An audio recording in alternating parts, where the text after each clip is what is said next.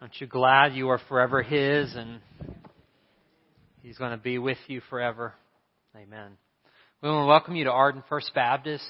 If you are a guest here, we want you to feel right at home. Our mission here is to lead ordinary people into extraordinary life in Christ, and we're excited you're here. Just a few quick announcements. If you'll look in your bulletin, for those of you who are interested in joining the church, we do have a membership class called Starting Point. That's this Saturday from 2 to 4. You can sign up in your bulletin. Also, next Sunday, we're having our 5th Sunday volunteer appreciation starting at 9 a.m. So we're going to be serving up a hot meal. Diana and crew are going to be cooking for everybody. So we encourage everyone to come early. And all the Sunday school classes will be down in the fellowship hall for a joint time of worship and celebration. Also, it's going to be a great time for you to get to meet a lot of the new people who are coming to the 9:30 pre-launch service. That service continues to grow. We haven't launched it yet. So if you look around, some of your friends that may not be here are probably down in the 9:30 service. You'll get to see them there, and good opportunity for you to get to meet some of the new people there. So that's coming up next Sunday.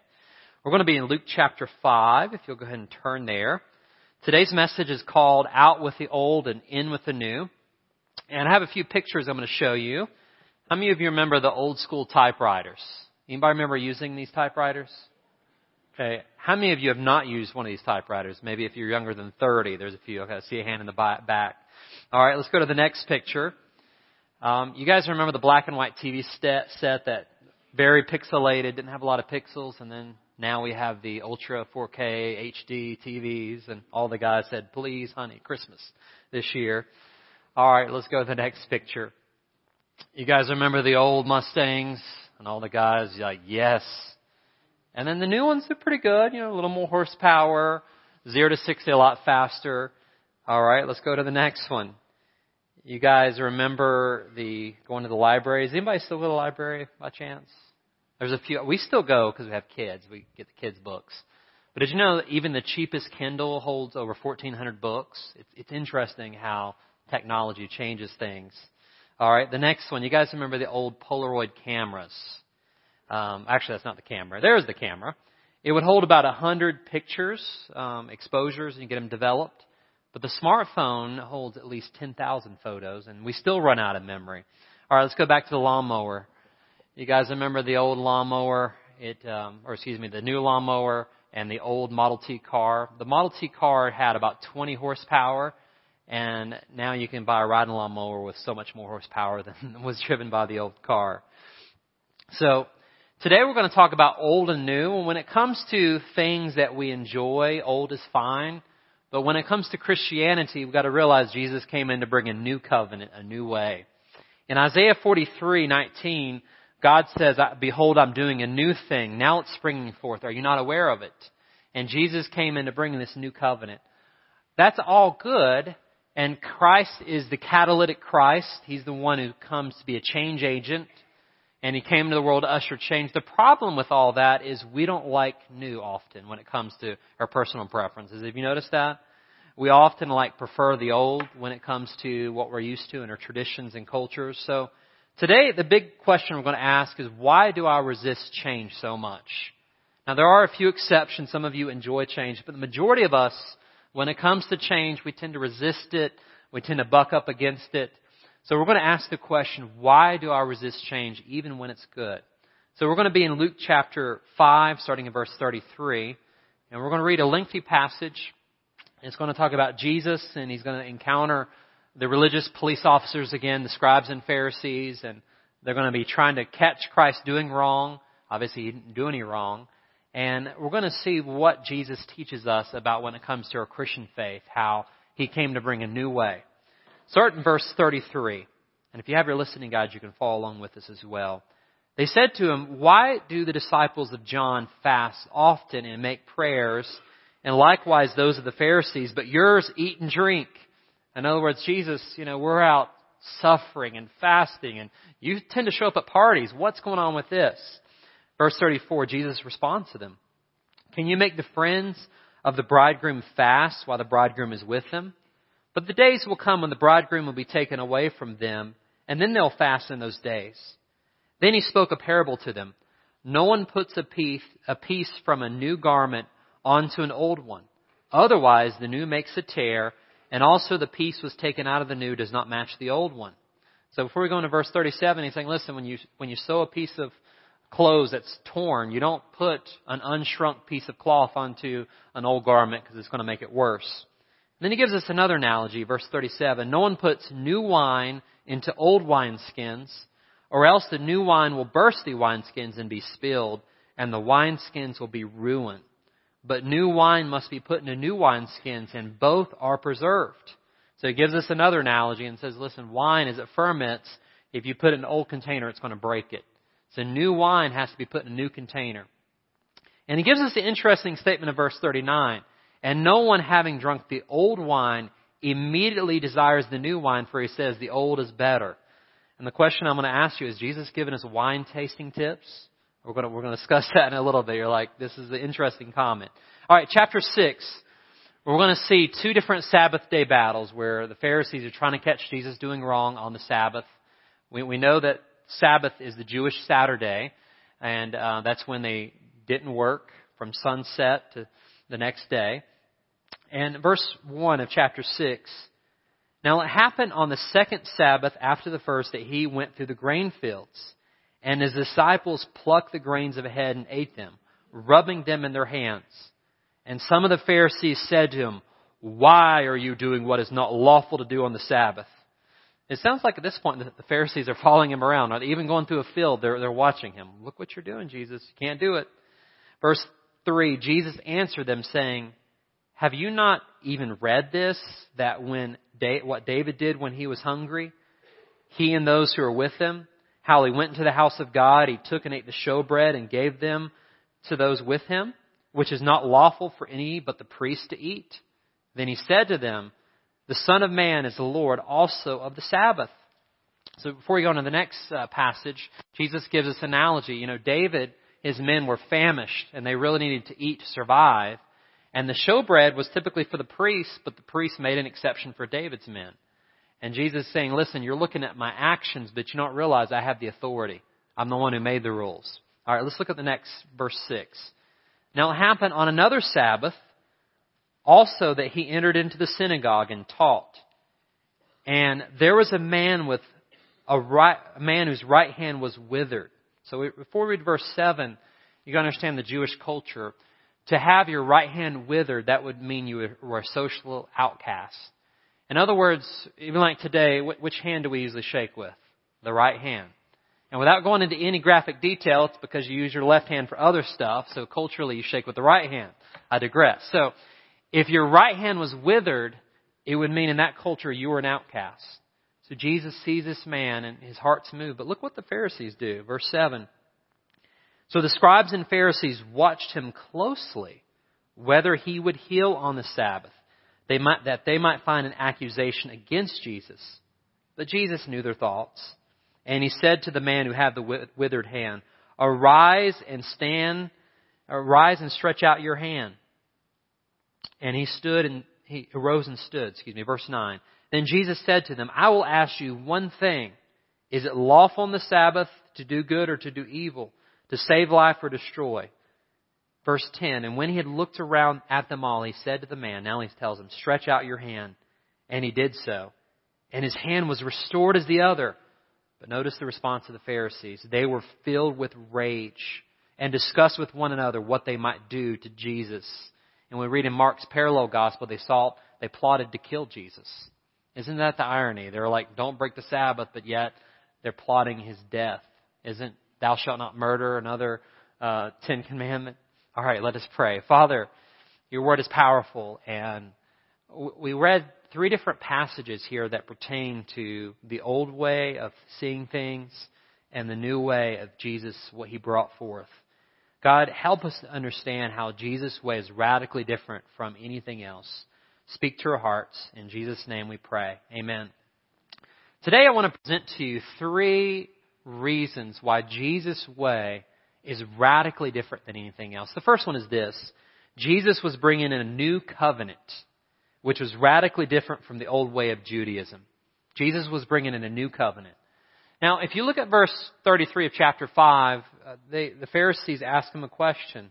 Why do the disciples of John fast often and make prayers, and we do as well, but you guys eat and drink. So the Pharisees fasted, but it was more as a religious observance than for relational breakthrough. They fasted because that was what they thought they should do. Now, in the Jewish culture, they would fast at least one time a year on the Day of Atonement. There were other times of fasting when they would do as repentance and to show themselves sorry for their sins. But, the Pharisees said, okay, it's good to fast a few times a year, but we're going to fast a few times a week. In fact, culturally, they fasted on Monday and Thursdays, twice a week.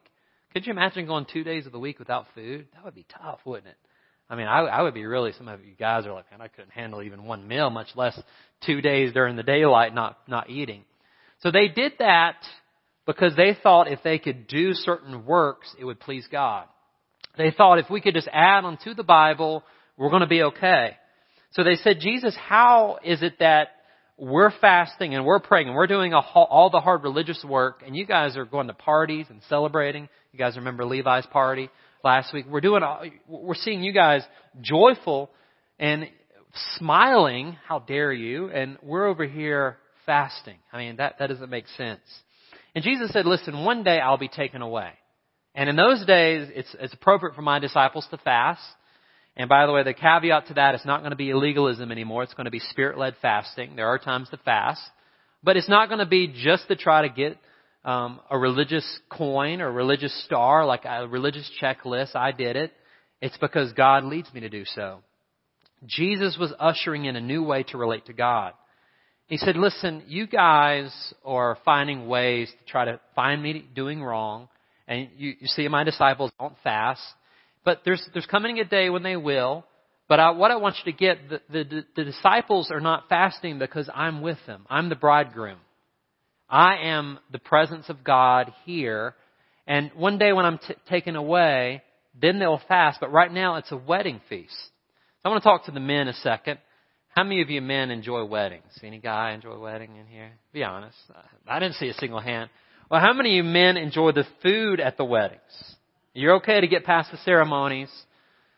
Are there anybody here that you go all day without eating because you know you're going to scourge on the food and eat a lot when you go to the wedding? Am I the only one? It's like, all right, it's going to be good food. So Jesus said it would be an insult to the bride and groom if you went to a wedding and said, I'm not going to eat, I'm not going to have any cake, I'm not going to have any juice, I'm fasting. They'd be like, that would be an insult.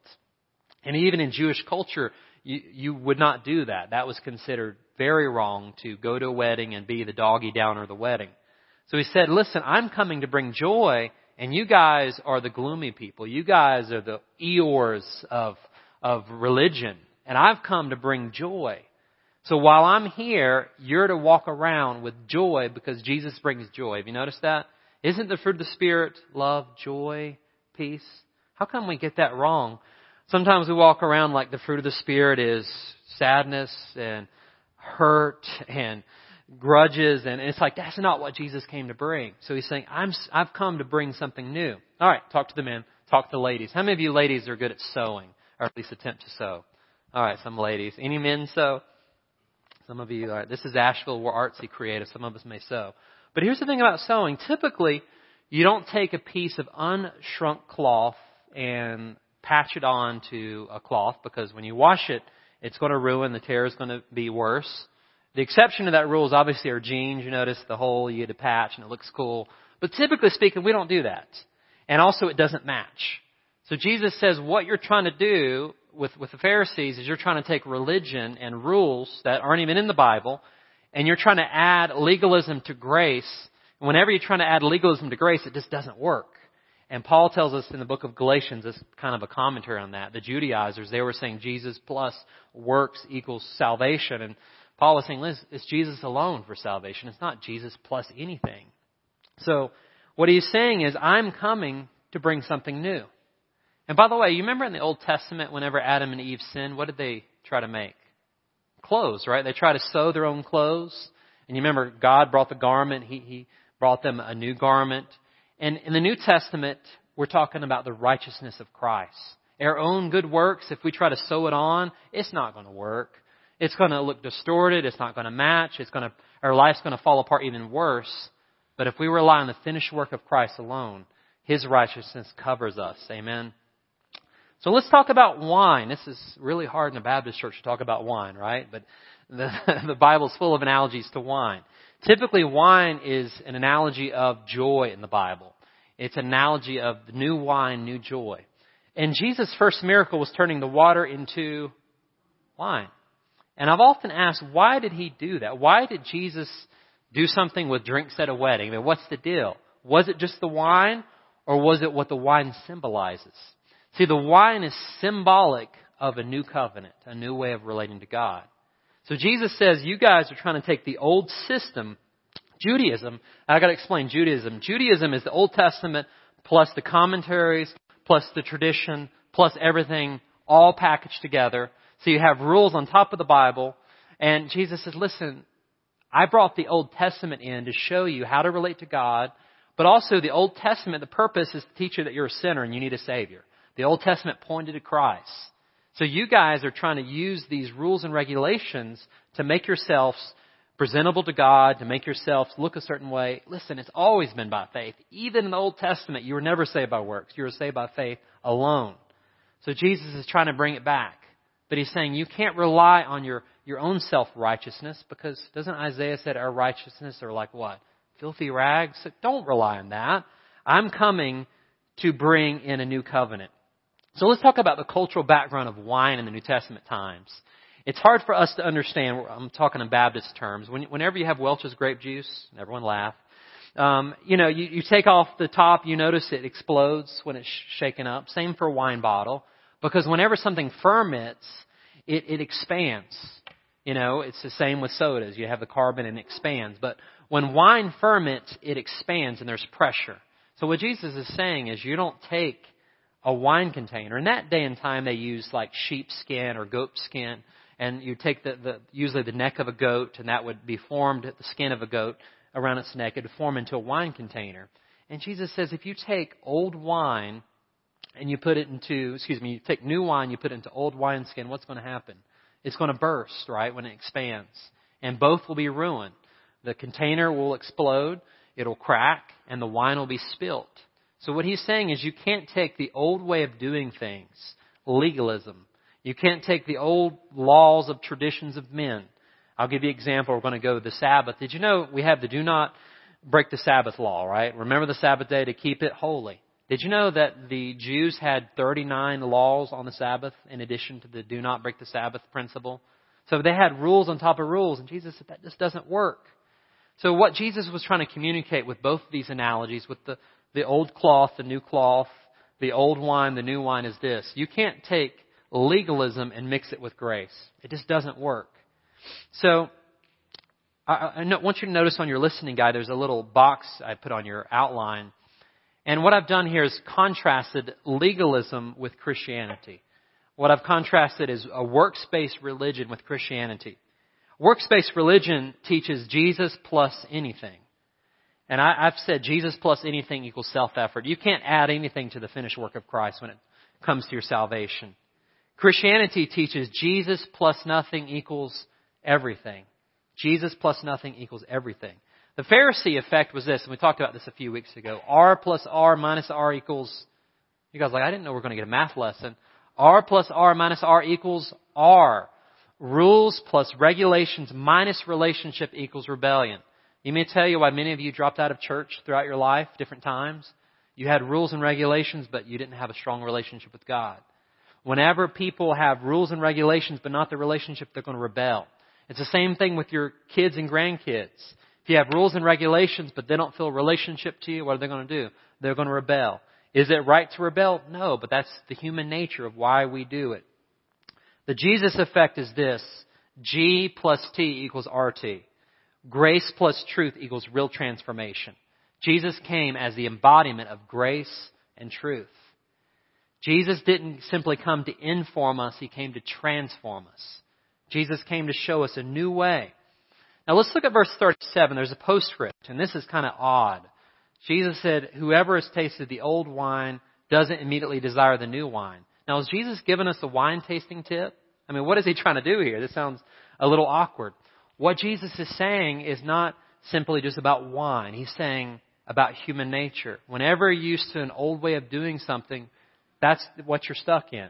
That's human nature. So with the people in Jewish culture, the Pharisees, they were used to the old way of Judaism. So Jesus was bringing this new way of grace, and guess what? They were used to the old way of rules and regulations. They didn't understand grace living. So this is kind of a warning to us as Christians, even with us. When we're used to a certain way of doing things, a certain methodology, we don't instantly want the new because we're used to the what? The old. So Jesus gives us a commentary on this. Now I have a picture of a lady named Rachel Veach. Some of you may have heard of this lady. Does anybody know what car she's driving? There we go. It's a 1964 Mercury Comet. And Rachel Veach, has passed and went on, but she became famous because her car, let me tell you how much she bought it for. She paid $3,300. This was back when gasoline was 29 cents a gallon. And instead of upgrading to the newer vehicles, she stayed with his Mercury Comet. When all the other cars, kind of like the Ford Pintos, ended up in the junkyard, she stuck with it. And guess how many miles she put on it before she retired? At the age of 93, she decided, I can't drive anymore. So she decided to give up the car. And at that time, it had 567,000 miles on it. So obviously, she didn't drive it as much as some of us would, but she kept with it. And that's okay with a car.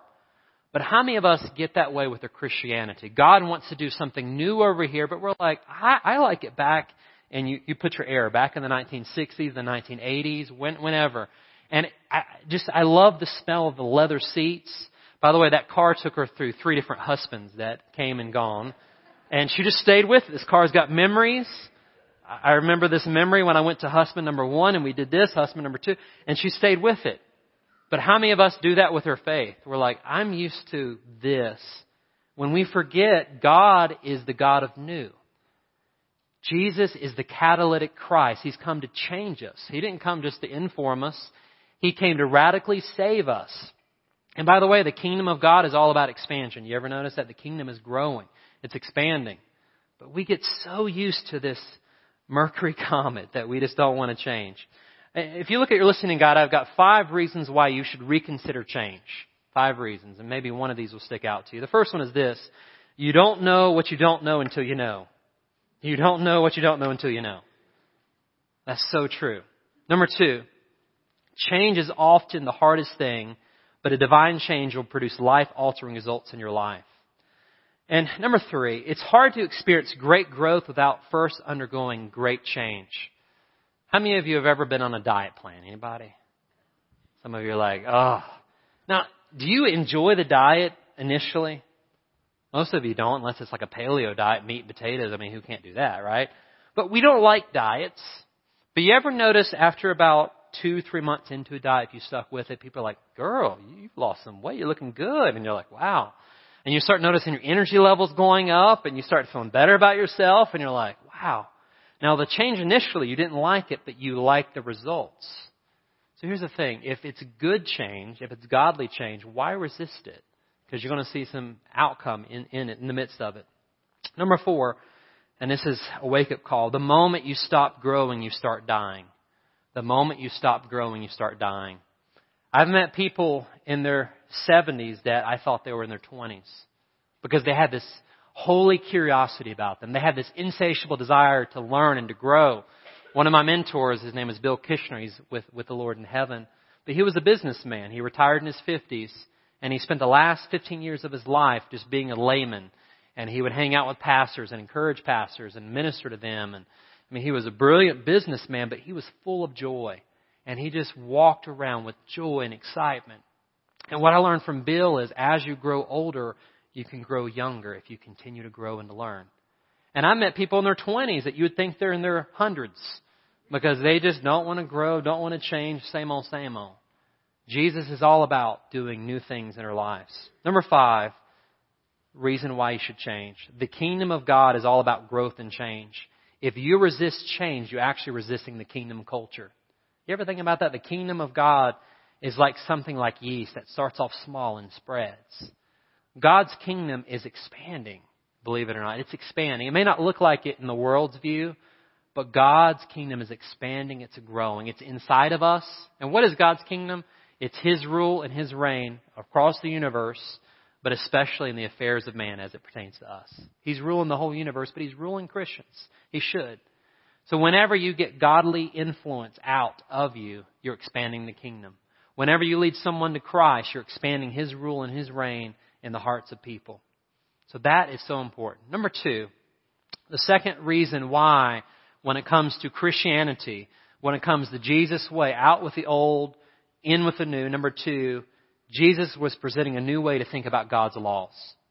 Chapter 6, verses 1 through 5, we find the disciples in the grain fields. And all of a sudden, the religious cops say, you can't do that. You can't violate. You can't harvest on the Sabbath. Now, was His disciples actually working by plucking some grain? Technically, no. But remember, the scribes and Pharisees have added laws onto the Bible. The Bible says simply, do not work.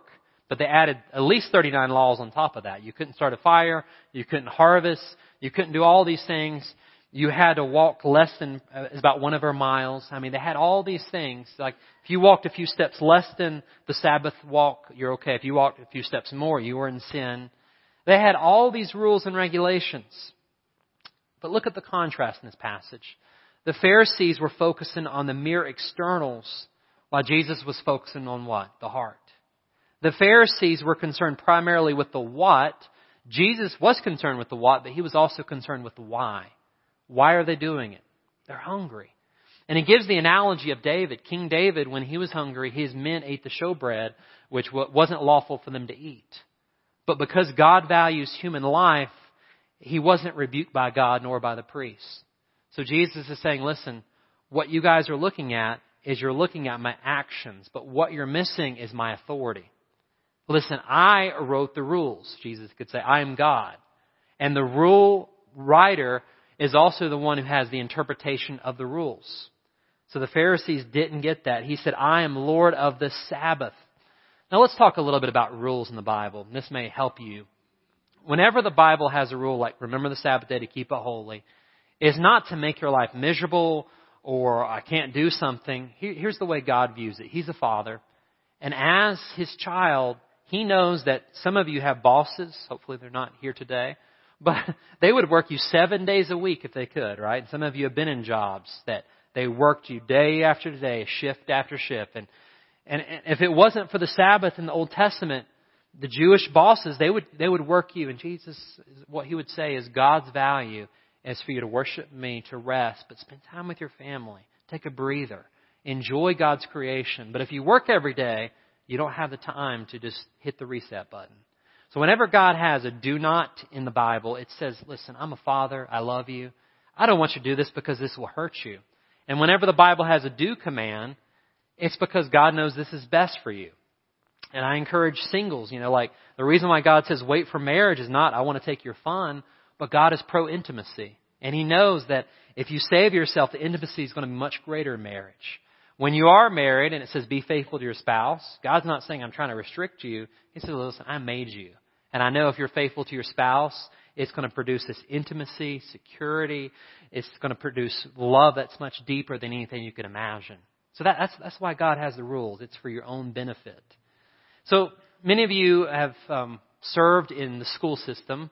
We have some retired school teachers here. So here's the question. In a public school, who has the authority, the classroom teacher or the principal? The principal, right? That's why when a kid's upset, who do they send the kid to? Some of you went to the principal's office. So Jesus is telling the Pharisees, listen, you guys are thinking that you're the rule enforcers, but guess what? I made the rules, and I know the proper interpretation of the rules. So Jesus beautifully paints a picture of how to relate to God.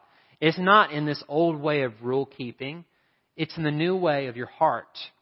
It's relating to God not just with your head, but with your heart. Not just with your head, but with your soul. In fact, if you look before Genesis 3, before the fall of man, there was only one do not command in the Bible. What was it? Don't eat the fruit, right? That was the only do not command in the Bible. The do command was be fruitful, multiply. There were two pretty good rules, right? So Jesus in the New Testament, He summarized every rule ever given back to two rules. Love God and love people. And if you love God and love people, all the other rules fall into place. Finally, number 3. Someone say out with the old, in with the new. Jesus was offering warm grace instead of cold legalism. Warm grace instead of cold legalism. I use this illustration in the 9:30 service, but think about cold liver. I don't know if anybody likes cold liver. I don't. Can you imagine cold liver on a plate that's been sitting there a few days and flies around it? But ladies and gentlemen, can you imagine a warm, juicy steak fresh off the grill? You got your special sauce that you like, your secret sauce. And I mean, legalism is like this cold liver been sitting out for days. But grace, and if you're a vegetarian, think about tempeh or something else. But, something great and warm. So let's look at the difference between cold legalism and warm grace through this passage. Cold legalism values rules above people. In this synagogue passage, you have this man with a withered hand. Which hand was withered? His right hand, which made him a social outcast. And the Pharisees weren't concerned about the man. They were concerned about the rules. Legalism values rules above people. Cold legalism seeks to find fault instead of favor. Jesus was wanting to do this man a favor and bless him. The Pharisees were wanting to find fault. So let me ask you, as you examine your own heart, are you more prone to find fault with people or find favor? Are you trying to catch people doing good, or do you try to catch people doing bad? Do you see the best in people, or do you see the worst in people? How you answer that will determine whether you suffer with legalism or you're walking in grace. Amen. Here's a quote from Jack Deere. He wrote a book on Surprised by the Power of the Spirit. He says, the essence of legalism is trusting in the religious activity rather than trusting in God. It is putting our confidence in a practice rather than in a person. And without fail, this will lead us to love the practice more than a person. That's the thing with legalism. We get caught up in the rules and regulations, and we forget it's about a relationship with God. Amen. See, as a church, we should be known more for what we're for instead of what we're against. Yes, we are a Bible-believing conservative church, and we do have solid black and white stances. But are we known more for what we're against instead of what we're for? If we would spend more time lifting up the light of Christ and less time cursing the darkness, I believe would impact more people. The reason why so many people don't want to come within the foot of the church is we're known more for what we're against. Yes, there's many things we're against, but let us, like Christ, be known that we're for people. We're not against people. And here's the thing. We try to clean up the fish before we catch the fish. Have you ever noticed that? If people will come to Jesus in childlike faith and a repentant heart, He cleans up the people. So many times the legalists will try to get someone cleaned up and then they come to Jesus. The way Jesus works in grace is you come to me just as you are with childlike faith and I will clean you up. Amen. The story is told of two monks and they were getting ready to ford or cross a river. And all of a sudden this lovely young lady walks up and the monks are kind of holy. They're like, what are we going to do? We're going to say hello to this lady. And she's got this long flowing dress. The problem is she doesn't know how to get across the river without soiling the dress. So the monks have these rules. You can't touch a woman, much less carry her. So one of the monks decided, I'm going to do this lady a favor. I don't want to see her dress get dirty. So he carried her on his shoulders across the river. So they both forded the river across. The lady went on her way. Her dress wasn't soiled and she walked on. And there was silence for a little while. And finally, after a little while, the monk that saw what the other monk did said, I can't believe you just did that. We have our monk rules that you can't touch a woman. And you not only touched this woman, you carried her for, several minutes. And the monk that had carried the lady responded, listen, I set the lady down an hour ago, but you're still carrying her.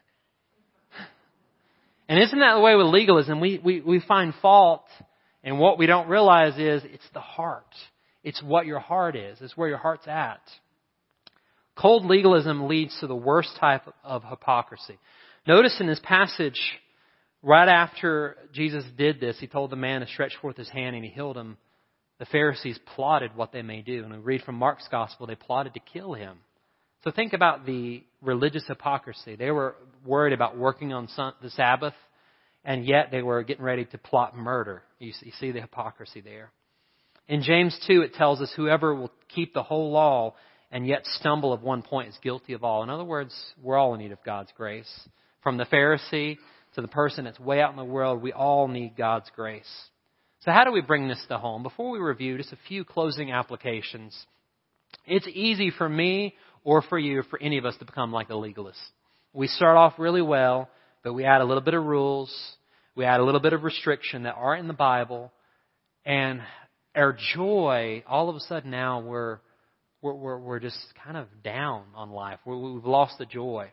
And I can speak from personal testimony because I went to a school in high school. It was a great school, but it's very legalistic. If you didn't have a certain translation of the Bible, or men, if you grew your sideburns out too long, or women, if you didn't wear dresses, it was like you were frowned upon.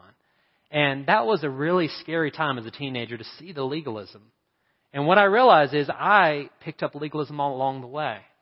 And my joy that started as this 15-year-old on fire, I now had all these rules and regulations. And I still remember, this is like 18 years ago. I remember going down to a chapel at Fruitland. I was enrolled in Bible college, and I knelt down in this chapel, it was a prayer chapel, and I said, God, unless you heal my mind, this legalism was killing me. I said, I can't do ministry because I was burdened down by rules and regulations and restrictions. And folks, what God did is He lifted that off of me. It took time. I didn't get rid of the legalism overnight, but it took time. And I went back just to the Bible, sola scriptura alone. It wasn't rules. It wasn't regulations. It was a relationship with God. And you know what? Whenever you lay your legalism at the cross, you have joy again. The Bible says where the Spirit of the Lord is, there is freedom.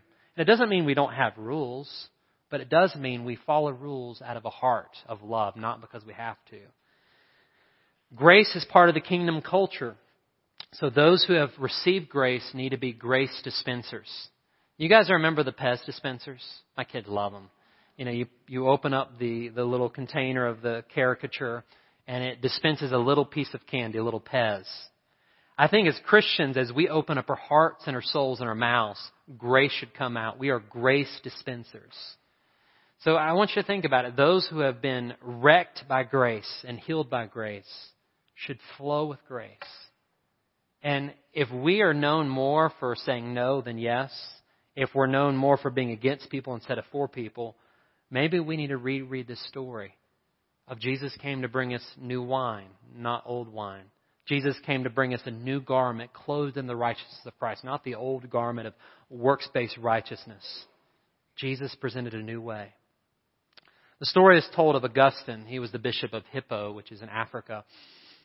Before he became a follower of Christ and a minister, he was a wild child. I mean, talk about womanizer, everything you can imagine. He was wild. So this is about a year or two after his conversion. He was walking through a certain town, and one of his old girlfriends saw him and said, Augustine. She's like, there's my sweetie, you know. And he said, it is I, but it is not I. And he kept walking.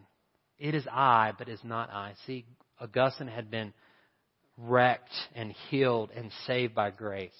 Wrecked meaning the old is gone, and healed and saved meaning the new has come. It is I, but it is not I.